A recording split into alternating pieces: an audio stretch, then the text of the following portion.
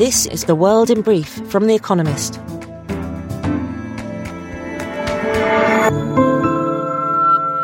Our top stories. Shares in Alphabet, Apple and Amazon all slid after the tech giants reported weak results for the last quarter of 2022. Poor iPhone sales caused Apple's quarterly revenues to fall by 5.5% year-on-year, the first decline in more than 3 years. Alphabet said quarterly revenues grew by just 1% to $76 billion, undershooting expectations as digital advertisers tightened their belts. Amazon reported that net income was just $278 million, down by 98%. Meta also reported a 4.5% decline in sales, but an optimistic revenue forecast caused its shares to soar. The Pentagon is tracking a suspected Chinese spy balloon flying over parts of America. Officials decided against shooting it down because of fears of falling debris. The balloon was first spotted in the northern state of Montana. The incident will heighten tensions between America and China. Antony Blinken, America's Secretary of State, is expected to visit Beijing next week. Ursula von der Leyen, President of the European Commission, arrived in Kyiv for meetings with Volodymyr Zelensky, Ukraine's president, about his country's EU accession bid. European officials will also discuss imposing new sanctions on Russia. Meanwhile, on a visit to Volgograd, formerly Stalingrad, scene of a desperate Russian victory against the Nazis 80 years ago, Vladimir Putin promised to again repel German tanks in Ukraine. The Chinese government announced that all border restrictions between mainland China and Hong Kong will be removed from Monday. Travel between the two had been restricted severely for years in an attempt to keep COVID-19 at bay. Mainlanders had previously made up nearly 80% of Hong Kong's tourists. The recession-hit territory also announced plans to give away 500,000 flights to kickstart its recovery. Pope Francis addressed bishops in the Democratic Republic of Congo, where about half the population is Catholic, on the last day of his visit to the country. On Wednesday, Pope Francis celebrated Mass in Kinshasa, the capital, with about 1 million attendees. His next stop is war-ravaged South Sudan, where it is hoped that the pontiff can encourage peace negotiations.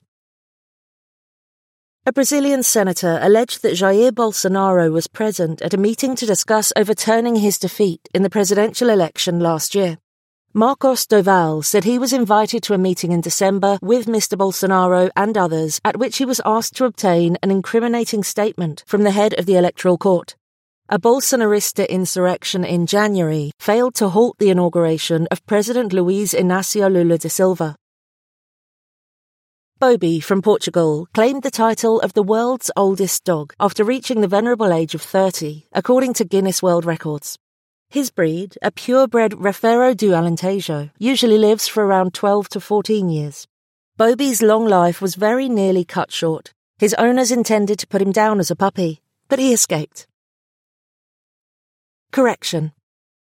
In Wednesday's edition, we mistakenly said that Tom Brady had won Best Player of the Season 15 times. Mr. Brady has been chosen for the Pro Bowl game, which features the best players of the season 15 times, but has only been crowned Best Player 3 times. Sorry. And fact of the day. 45.3%. The percentage of the world's population that live in a democracy of some sort. And now here's a deeper look at the day ahead. Tempering Ukraine's EU aspirations. Ukraine's desire to join the EU lies at the heart of its conflict with Russia, which invaded last year to stop the country's turn to the West. On Friday in Kyiv, the bloc's leaders will hold a summit with Volodymyr Zelensky, Ukraine's president. Ursula von der Leyen, president of the European Commission, Charles Michel, President of the European Council, will trumpet the EU's massive financial support to Ukraine and confirm that its candidacy is progressing, but they will also dampen hopes of how quickly it can join. Ukraine's Prime Minister, Denis Shmyhal, said this week that the country would become a member in 2 years. EU officials say that is wildly unrealistic. Integrating a huge, impoverished country will be a political challenge. and the bloc demands Ukraine first undertake reforms, including to combat corruption. On February 1st, the country's security services raided the home of a well-known oligarch, earning plaudits from Ms. von der Leyen for taking the issue of graft seriously. ASEAN's search for consensus. Foreign ministers from the Association of Southeast Asian Nations gather in Jakarta on Friday for their quarterly talkfest. Those watching the region will see how the 10-country bloc might be influenced by Indonesia, which recently assumed the chairmanship. A representative from Timor-Leste will attend, awaiting final approval of its membership application submitted back in 2011. But the military government of Myanmar, in power since a violent coup 2 years ago, is banned from attending. A non-political representative from Myanmar has been invited instead.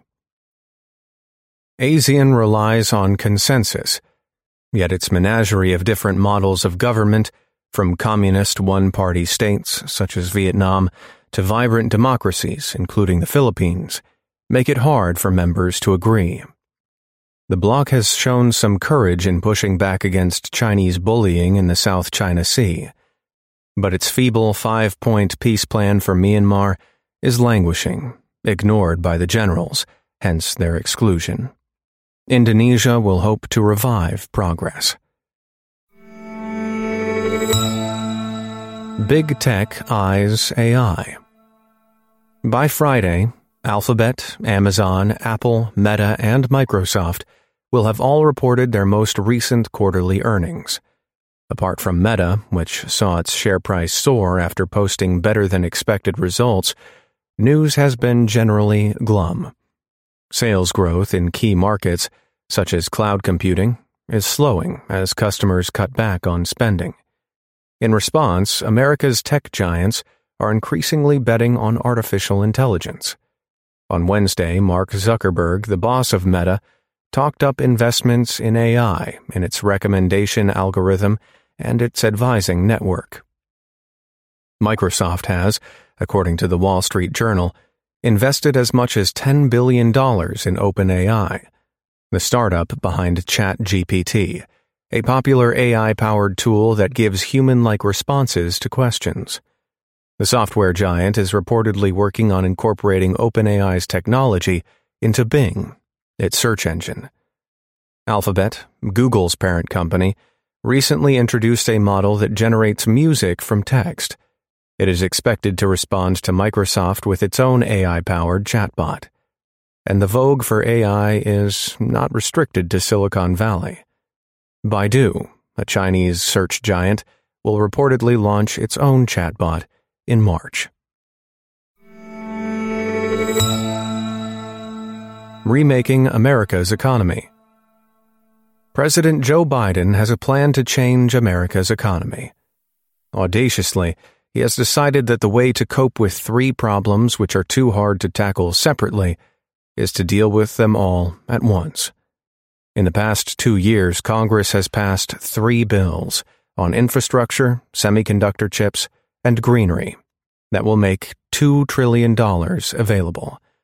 The idea is that with the government action, America can re-industrialize itself, bolster national security, and dramatically reduce its carbon emissions at the same time. Those goals will sometimes conflict. Protectionism will infuriate the allies that support American security if they lose vital home industries to American subsidies. The subsidies will also create inefficiencies. If green products, such as wind turbines, become more expensive, then the green transition will become costlier too. Instead, money should go towards technologies that are not yet commercially viable, such as new types of nuclear reactors. Nevertheless, America's plan to spend $2 trillion could help save the planet. What's it like to be a donkey? The latest film by Jerzy Skolimowski, a Polish writer-director, has an unusual main character, a donkey. This unconventional casting has gone down well with critics. E.O. secured an Oscar nomination for Best International Feature Film. The film tells the story of its titular long-eared protagonist, whose name, E.O., is a phonetic spelling of its bray.